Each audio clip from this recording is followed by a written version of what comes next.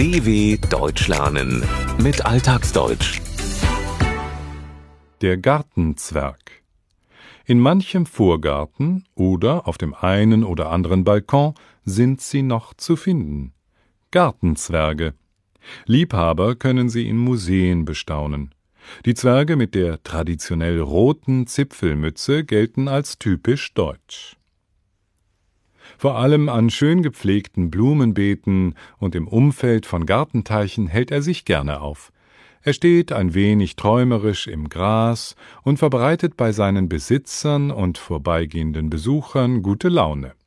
Egal, ob er einen Spaten in der Hand hat, eine Gießkanne oder die Laterne des Nachtwächters, an einem Merkmal erkennt man den traditionellen Vertreter immer: an der roten Zipfelmütze.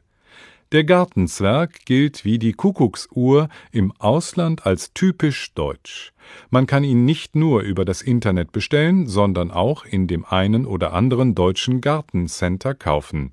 Allerdings nicht immer, wie Hans, der in einem Kölner Gartencenter arbeitet, sagt. Das ist wie in der Mode, das gibt Trends, auch hier bei den Gartenzwergen.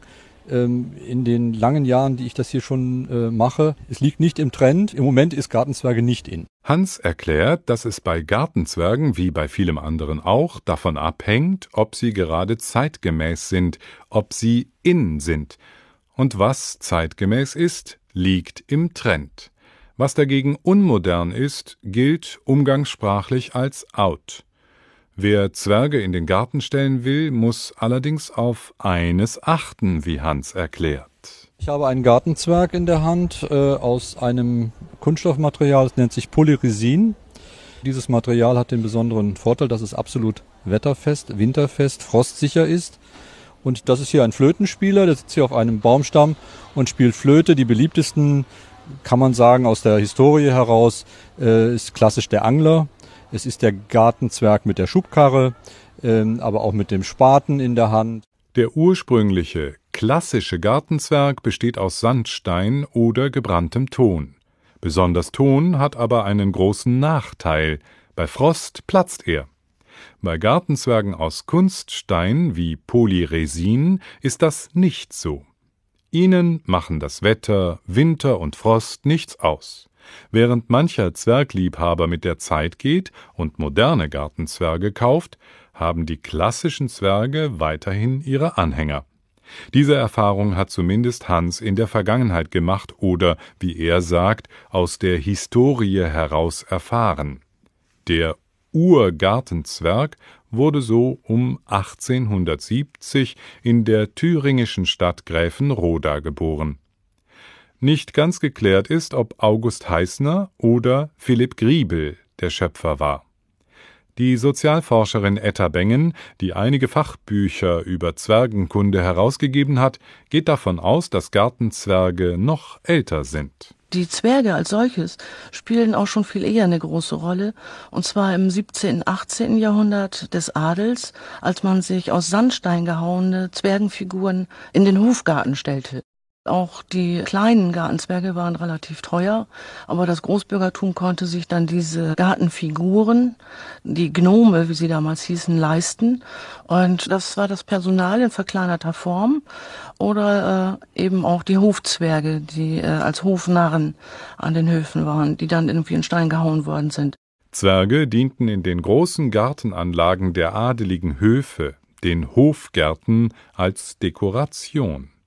Zunächst konnten sich die Figuren auch nur die Adeligen und diejenigen leisten, die Geld und das Bürgerrecht einer Stadt hatten, das sogenannte Großbürgertum. Diese Figuren waren entweder den Angestellten, dem Personal und ihren Tätigkeiten nachempfunden oder auch Hofnarren. Manche dieser Spaßmacher waren bei den Adeligen angestellt und durften sich ungestraft über sie lustig machen. Vorbilder für Gartenzwerge waren aber auch Fabelwesen, die Gnomen.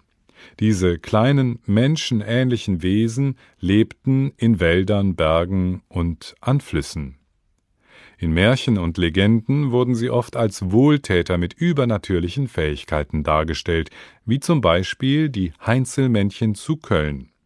Viele Kölner kennen zumindest die ersten Zeilen des bekannten Gedichts aus dem Jahr 1836. Wie war zu Köln es doch vordem, mit Heinzelmännchen so bequem. Der Zwerg galt als klug, zuverlässig und naturverbunden. Seine Charaktereigenschaften machten ihn zu einem idealen Werbeträger für Produkte. Das erste Patent, das 1894 vom Reichspatentamt in Berlin für ein Produkt vergeben wurde, beinhaltete eine Zwergendarstellung. Der Durchbruch für den Gartenzwerg kam mehr als ein halbes Jahrhundert später, wie Etta Bengen erzählt. Der Gartenzwerg dann praktisch das Land eroberte, eben nach dem Zweiten Weltkrieg, als die Konjunktur anzog, man irgendwie sich einen Schrebergarten leisten konnte oder einen eigenen Garten. Da wollte man sich nach diesem ganzen Grauen irgendwie was Liebevolles, was Nettes in den Garten stellen. Schneewittchen und die 7 Zwerge. Nach Ende des Zweiten Weltkriegs wollten die Deutschen die Grausamkeiten, das Grauen des Krieges vergessen. Da viel wieder aufgebaut werden musste, erholte sich die Wirtschaft. Die Konjunktur zog an. Die Menschen hatten bald wieder Geld, um sich etwas zu kaufen, auch einen sogenannten Schrebergarten, einen Kleingarten für Stadtbewohner, in dem man zum Beispiel nicht nur Gemüse und Obst anbauen, sondern sich auch erholen konnte. Dort wurde eine heile Welt geschaffen, zu der auch Gartenzwerge gehörten. Spätestens in den 1960er Jahren wurden Gartenzwerge zum Massenprodukt. Ab den 1980er Jahren galten sie vielen Deutschen aber als Symbol für Kleinbürgerlichkeit und Spießertum.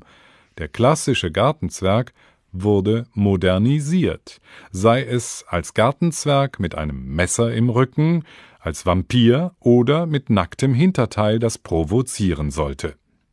Auch weibliche Gartenzwerge gab es, denn das Reich der Gartenzwerge war traditionell eines der Männer. Trotzdem stellen sich in Deutschland nur noch Liebhaber die Zwerge in den Garten. Aber wer weiß, vielleicht kommt der Gartenzwerg wieder. Es ist alles nur eine Frage der Zeit. dw.com/Alltagsdeutsch